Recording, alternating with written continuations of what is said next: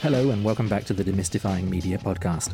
I'm Damien Radcliffe, the Carolyn S. Chambers Professor of Journalism at the University of Oregon, and today we're going to be talking about opinion writing and how to inject the personal in features, commentary, criticism, and essays.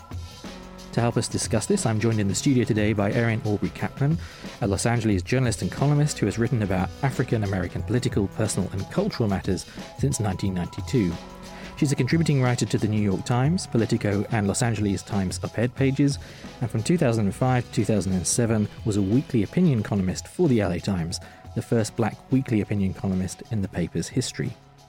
She's contributed to many anthologies and is the author of 2 books, Black Talk, Blue Thoughts and Walking the Color Line, Dispatches from a Black Journalista, and I Heart Obama, an exploration of the cultural and personal meaning of the first black American president, which was published in 2016 by 4Edge. Erin holds a BA in English and an MFA in Theatre Arts from UCLA, and she's been with us here on campus for the last few days.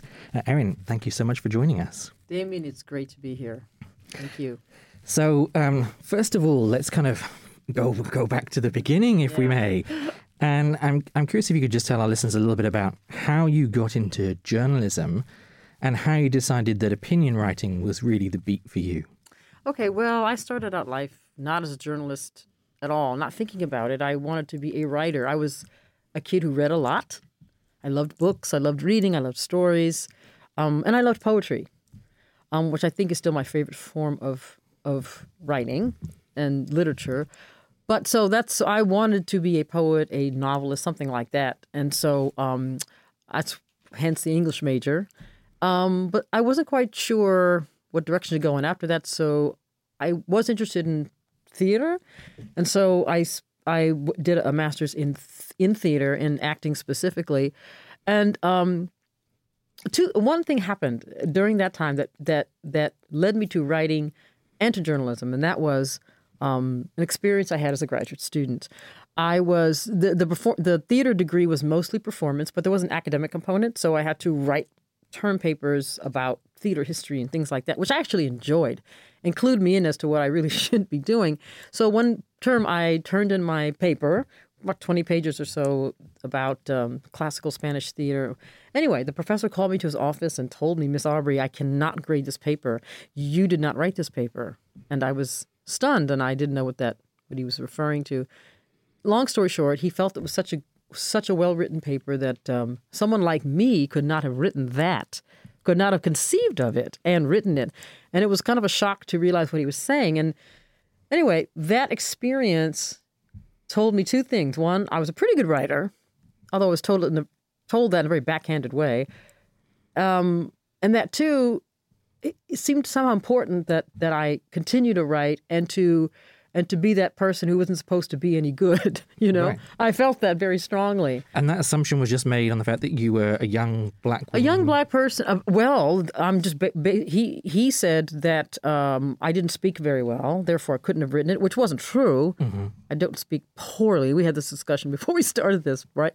And that's all. That's the only thing he said. And the ironic thing was, I was the only student in the cohort who even had a background in writing. None of the rest did not. And that I've been doing papers like this for quite a while. It was not a new thing for me. But none of that was persuasive to him. He just kept saying, "You didn't write this." And the "you" got very large, right? It wasn't just me. It was all the "you" out there. You people don't. It was "you people." So from that, I took the fact that I was a pretty good, so good that apparently I was beyond professional. Who knew? And the second thing was, again, that I felt like I need to keep going and I need to somehow make this more public or make it matter more.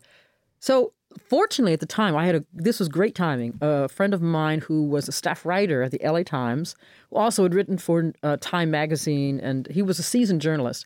I knew him through a mutual friend, and he said he had started his own publication that covered events in the black community in Los Angeles. And he said, "Why don't you come and work with me?" And I said, journalism, I respect journalism, I read it, but to me it felt like a business, a job, not creative.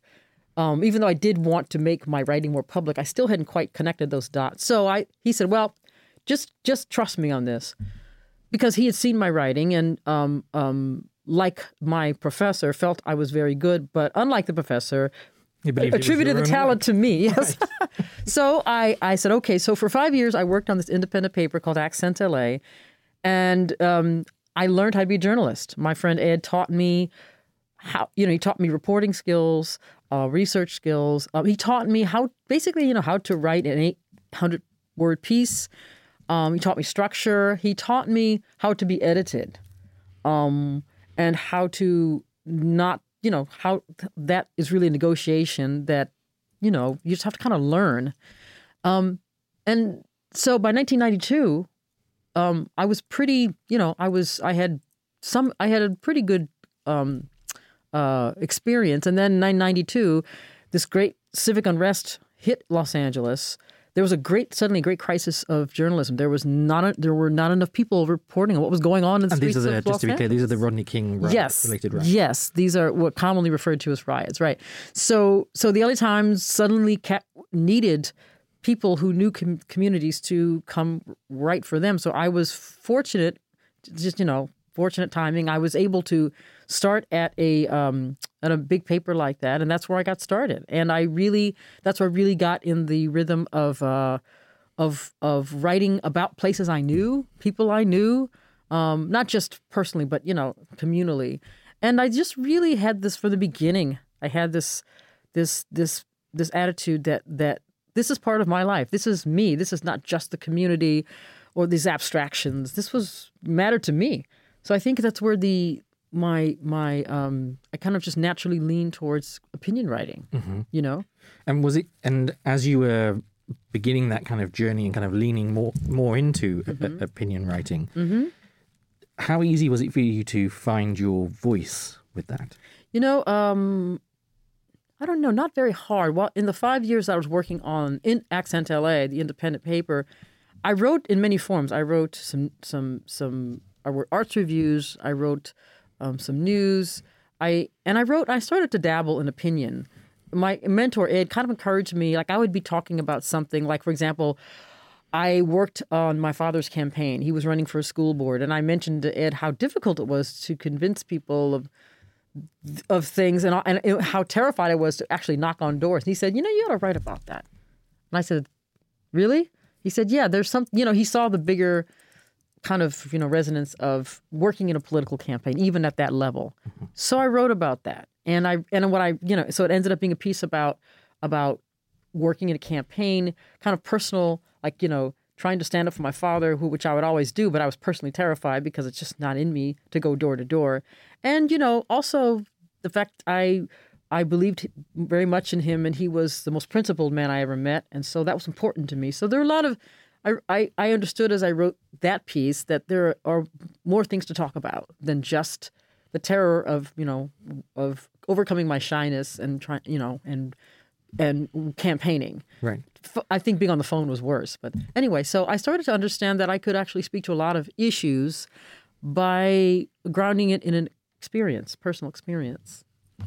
Yeah, and I'm curious, it's really interesting when you sort of say you felt kind of shy about knocking on doors or potentially using the phone, which might seem contradictory for somebody who'd been a theatre student. And I know you've mentioned in some of the classes you wanted to be an actor, yes, kind of at one point. But of course, as an actor, you're putting on a persona. So did you also feel that in your writing, is that also the case? Or is really the goal to present your authentic self? That's a really good question. It's almost existential. Yes.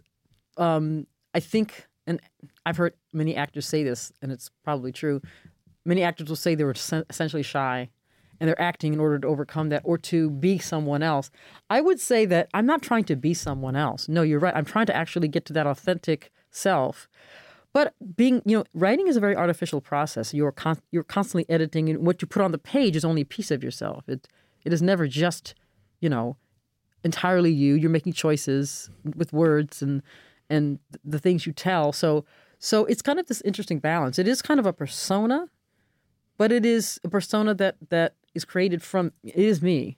It's just not the me you see in the flesh, because it's just not possible to be right. That. It's a part of your personality. It's a part of my personality, and maybe the most, it's the part that thinks about things like racism and big issues like that. But there's lots of parts of me that are not that. Right. And sometimes those parts of me make their way into my columns too, or pieces I write.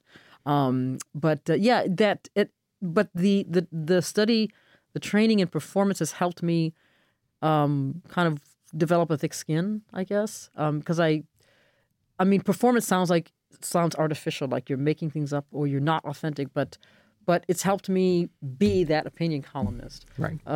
It's helped me step into that when I would have preferred not to.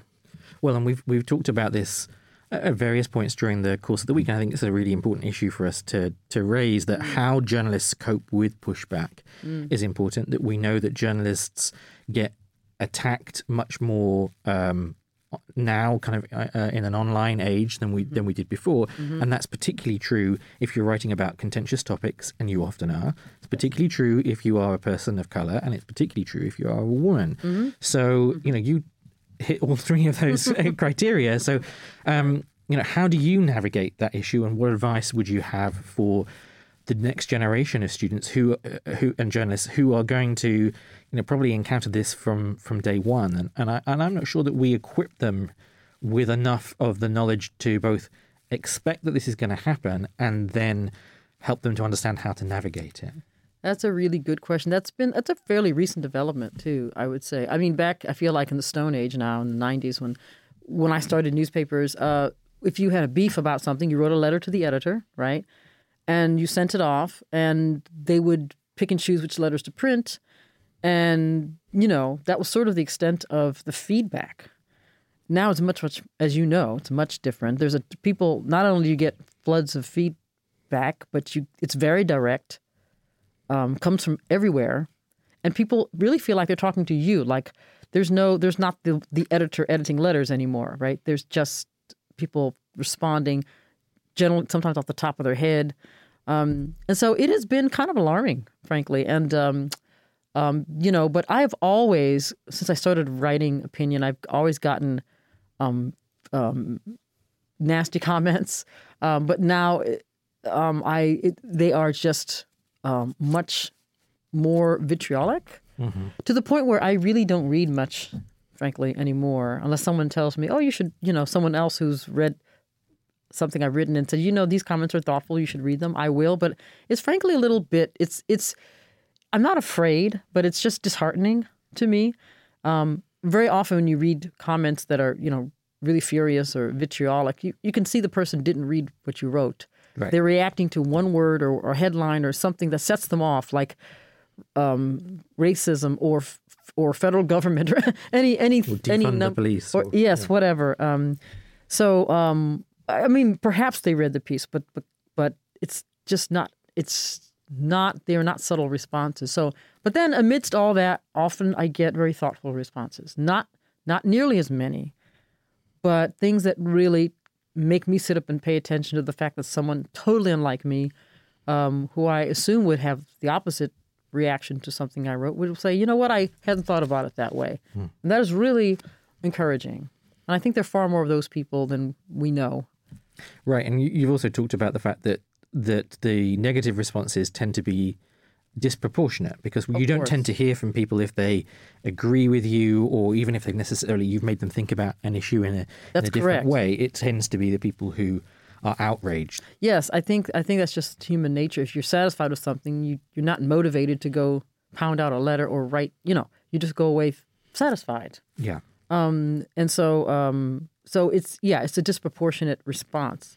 So I try not to overread things into it, but it can these days especially, it's quite alarming how furious people are, to the point where the New York Times actually said to me, look, we're going to give you, there's some service they have where they can just sort of protect you from people who want to attack you some kind of way. I can't remember the name of the service, but that's what they have for when comments start going off the rails.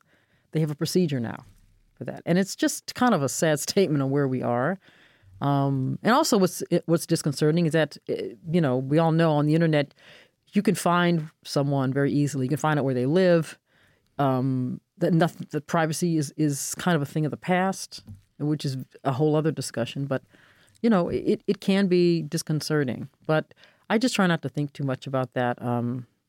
let's just say so far so good. Right. Well, long may that continue, obviously. Right. Just going back to some of the kind of the personal nature of your writing, I'm going to highlight a couple of examples of some of the things that you're perhaps kind of best known for. So one of your best known pieces, The Butt, an essay for the LA Weekly, which, this is how you've described it, as examines the deep social and psychological ramifications of having a pronounced backside typical of a black woman. And then another piece for the Weekly, Blue Like Me, which explored the modern connections between your own long battle with depression, family history, and the still distressing state of race. I'm curious whether those pieces were harder to write because they were so personal, or whether you actually think it's essential for an opinion writer to inject an element of self and some of those kind of vulnerabilities and to share that with their audience. Well, I think you have to get very personal with something like The Butt, which was about my own body. Well, that's where it started. And you were also the body model for the story, I believe. Which that's a whole other interesting story. I deeply affected me in a way I didn't think I would be. But anyway, and that wasn't a story, by the way. I was just chatting with my editor and mentioning something like, this is an ongoing pet peeve. Oh, these clothes don't fit. Now, I got to do something about my butt. She goes, you should do a story about that. I said, that's ridiculous. Right. I'm not doing that. And then, but you started to point out to me, well, here's what you said about it. And she'd sort of been listening to me talk about this. And she happened to be white and I'm black, but she was saying, you've said this and you said that. And I think this could all be a very interesting kind of exploration about self-image and also just the image of black people, period. And I thought, well, I'll just see what's there. I just started to write down what I thought. I started to explore my own feelings and pretty soon I had an essay going. But I would not have, that's something someone had to point out to me. And it was actually at that point that I started to think, what else can I write about? Things that I sort of toss off or don't think are important that really have ramifications that really, if I focus on them, can be really affecting pieces. And that was kind of a turning point, actually. I'm glad you brought that piece up. So the piece on depression, which is kind of the opposite tone, was something, I mean, the butt was kind of fun to do because it was sort of I just assumed my fabulous persona and kind of my devil-may-care persona. But the depression was harder because it's not something you want to necessarily reveal. It seemed so at the time. That was 20 years ago. Now it seems there's less stigma about it. Sure, there still is, but it's not as bad as it was. But at the time, it seemed I hadn't thought about writing about that either until it got kind of critical. And I think I start out the story by saying there was a moment where just everything ground to a halt. So that's where I started. And that I already had in mind because I've been struggling with not just depression, but with the right to talk about it, to feel it. I had this, all black people have this history of struggle. And depression is just simply not allowed. It doesn't even make any sense. I mean, I know it sounds silly to say, but was Harriet Tubman depressed? Was Frederick Douglass depressed? I mean, you don't even ask those questions. But yet I felt I was depressed. So there was a tension between, I was feeling like I was letting something in someone down. So I started to explore that, and that's where that piece came from. Right. And one of the things I've sort of taken away from some of the conversations I've seen you having this week is that it feels as if almost with a lot of your writing, there's an element of, dare I say, almost like therapy with them or that you are feeling your way through an issue and how you feel about it. Like you don't necessarily know how a piece is going to end up because it's through that creative process that you develop and firm up a lot of your own ideas on topics. Is that a fair description? That was very well said. And not just because you have a British accent. It always helps. No, but that's very true. It is an exploration. And I always I've taught writing in the past. And I always say that, the term essay is the French word for trying, essayer. Doesn't mean to figure, it means to just explore. It doesn't mean you figured anything out. And I really feel that way often when I start to write a piece. Even a short piece, I don't know exactly where I'm going or how, I feel until I start writing it. And does that make it hard to pitch to an editor because you don't necessarily know? You know what? I'm what fortunate. The editors that I pitch to tend to know what. Trust you. Yeah, they'll say, "Well, that's enough. That sounds. Go off and write it." And in fact, I just pitched something very like that to the New York Times, thinking, "Oh, it's too small," but they said, "Oh, that sounds good," and they've already made it bigger in their minds. So it doesn't work for everything, though. It depends. The personal piece I would not pitch to Politico. It doesn't fit. Although it seems like every piece I write, whether it's from the top down, so it's about a big matter, always ends up somehow being personal for me. So I don't worry about that so much. But sort of the essay, the real essay type pieces, I really don't think that anything's off the table. Not everything makes it. I don't write about everything, but I've just learned to pay attention to the things that are important to me. And that's your starting point for stories, is sort of like your reaction to things. Yes, or just something I've considered a long time. Yeah. That feel okay. Now's the time to write about it. Right, and you've given an example earlier on this week about a piece you wrote about gentrification. Yes. In Inglewood, which is the part of Los Angeles where you live. Can you just say a little bit more about that piece and how and the sort of germination of it? Because I think it's a great example that kind of brings together all the things you've just talked Yes, that was an easy one in terms of where to start. And it's interesting. The gentrification, of course, is a big issue in many American cities. In Los Angeles, which is getting very expensive, but gentrification is one of those issues. It's a kind of an abstraction. It's something people discuss and debate, but no one talks about actually what it's like to live, like what it means on the ground. So one day I was looking out of my window, and I have on my lawn one of those little, called a little lending library. So a bunch of books that people can come by and borrow. And I just think that's a great idea. I'd seen these little libraries in other more affluent, more white neighborhoods. And I said, well, I'm going to build one here. This will be, a little bit of democracy or whatever. So I had it built, and I looked out the window one morning, and there was a couple perusing the books, which is wonderful, except the couple was white. So I had immediately had this reaction I did not expect to have. It was, on the one hand, this is wonderful. Someone's actually using the library, which get off my lawn. I didn't want them there. I didn't want them there. And 3, are there more coming? There was this. And 4, the most interesting thing to me was I felt completely disempowered in a second. Even though I lived there, I've been living there 15 years, I own the home, and maybe they're renting. I don't know. But I felt that I was completely, just my foundation shook. And I was interested in all these responses. I didn't end up doing anything. They just kept walking. I just was still peering out of the window. But I wanted to sit down and explore, like, why did I feel all that? I mean, I know what gentrification is. I know it's disempowering and displacing. And these are all just ideas, right? But what's more interesting is how they actually play out in your life. I find that more, illuminating and more, and it leads you to different things. So I decided to tell on myself, and so that's where that came from. And it led to, thoughts about, historical erasure and displacement and how that's never been solved. And it led to the biggest thought was this problem of belonging, of not feeling ever feeling that way, no matter how long you've lived somewhere or how much stake you think you have somewhere, et cetera, et cetera. So that's where that came from. And that got a lot of furious feedback. Right. Just as a coda. And from across a spectrum of...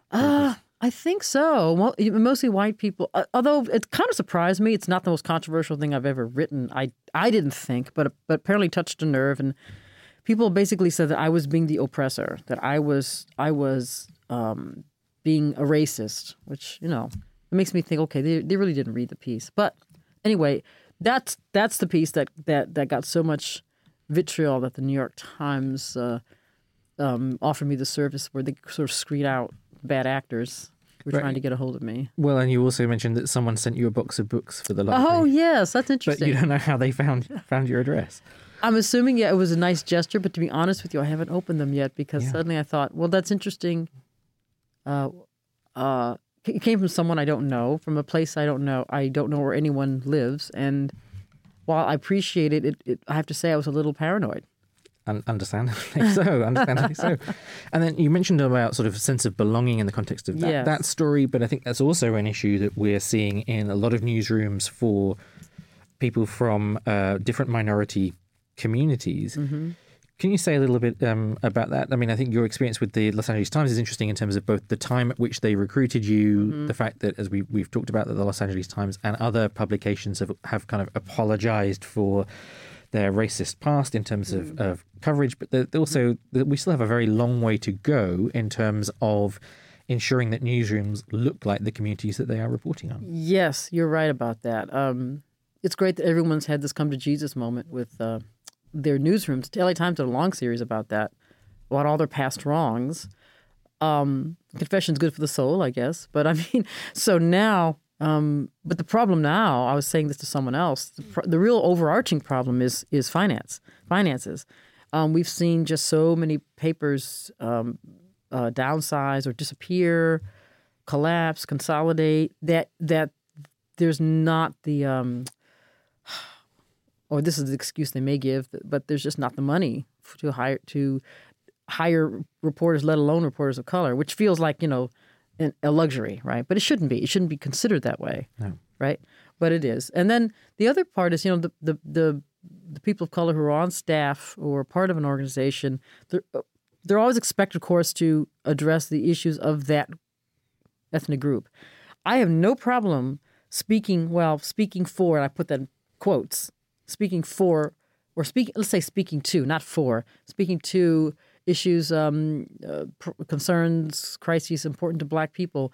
That is something I am honored to do. But unfortunately, a lot of media organizations, that's all they want you to do. And they don't see you as qualified to do anything else or to talk about anything else. And that's something that's really embedded. I had to really, even when I think about writing, say, about the invasion of Ukraine, for example, I think, well, I can't do that. I can't do that.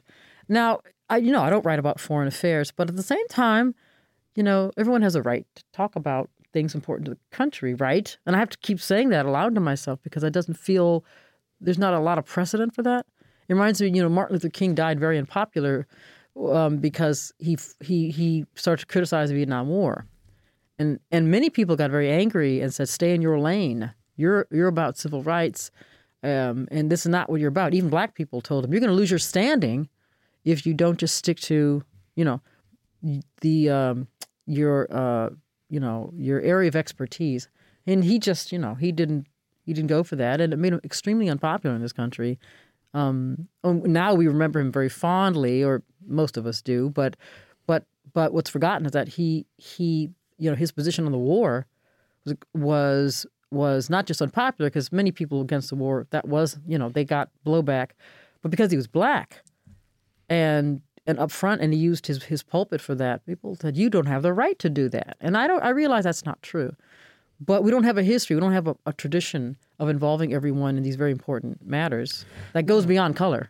Right. But I think it's also an issue we see sort of time and time again in newsrooms, particularly, for example, with migrant communities, that if you are originally from that community, the expectation is that's your beat. That's your beat. And it's incredibly insulting and short-sighted. And I think this is also one of the reasons why we see a lot of burnout and people leaving, because not only is it short-sighted in terms of people's journalistic abilities, it's exhausting to just only be, because in most of those cases, you're only reporting on tragedy and negative stories. That is the lens through which those communities are all too often seen. True. Although the opportunity you do have is to change that. Yes. That's the good thing. I was sent out in 92. Of course, the calamity had happened. So I felt my job was to report on all the smaller things, or the things that just never got into the news, that weren't news because it wasn't crime, because it wasn't poverty, because it wasn't gangs.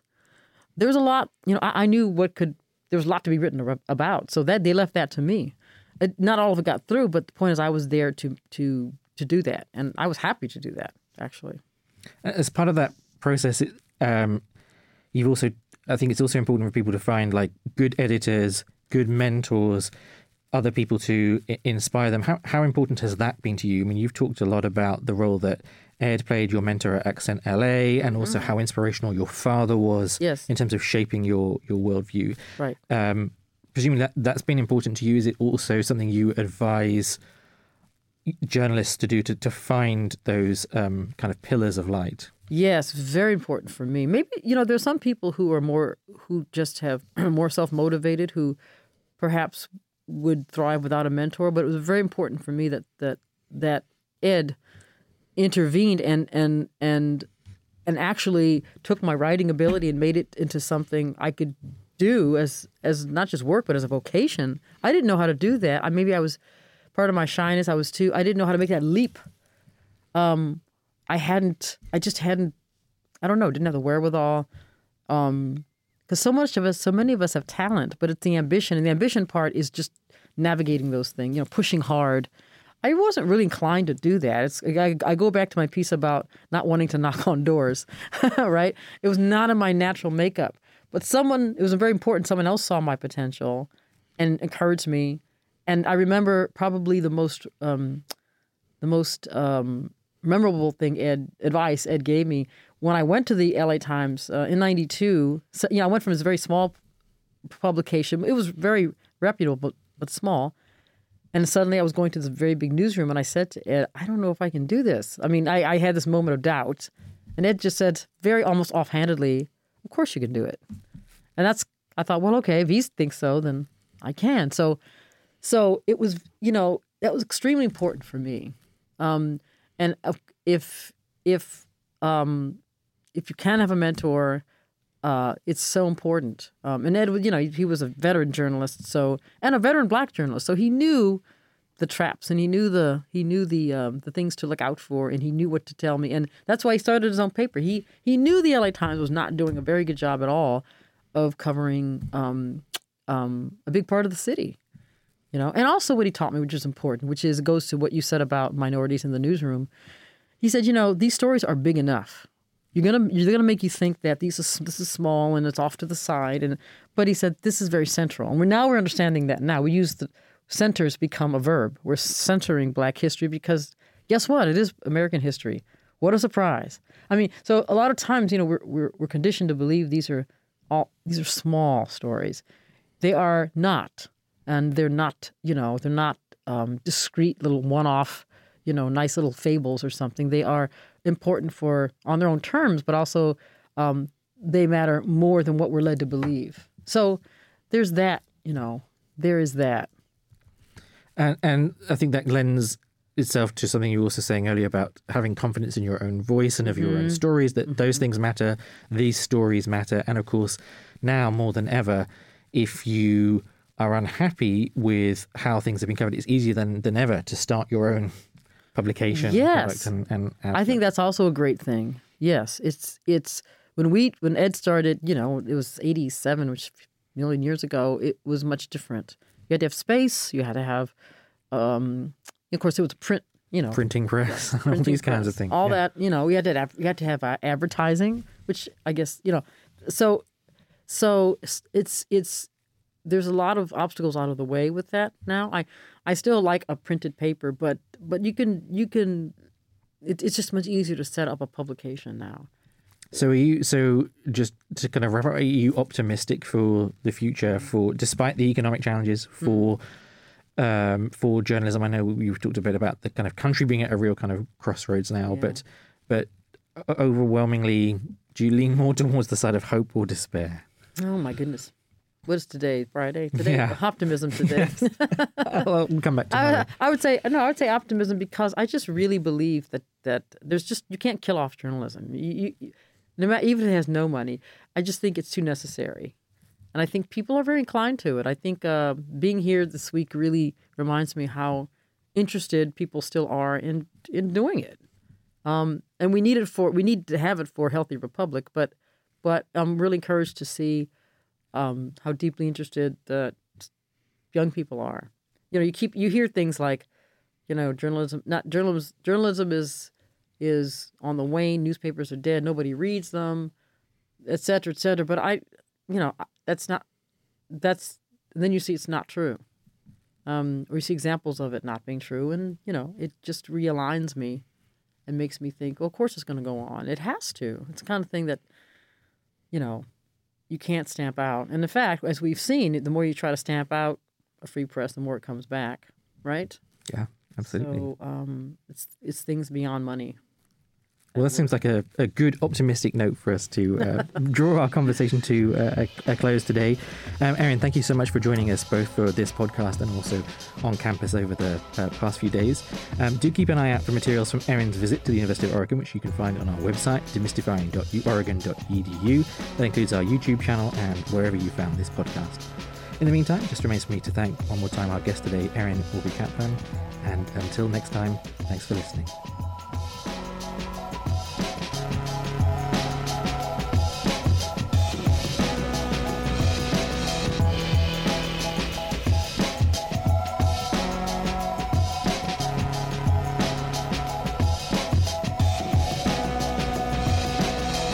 If you've enjoyed this podcast, why not check out another from the University of Oregon School of Journalism and Communication?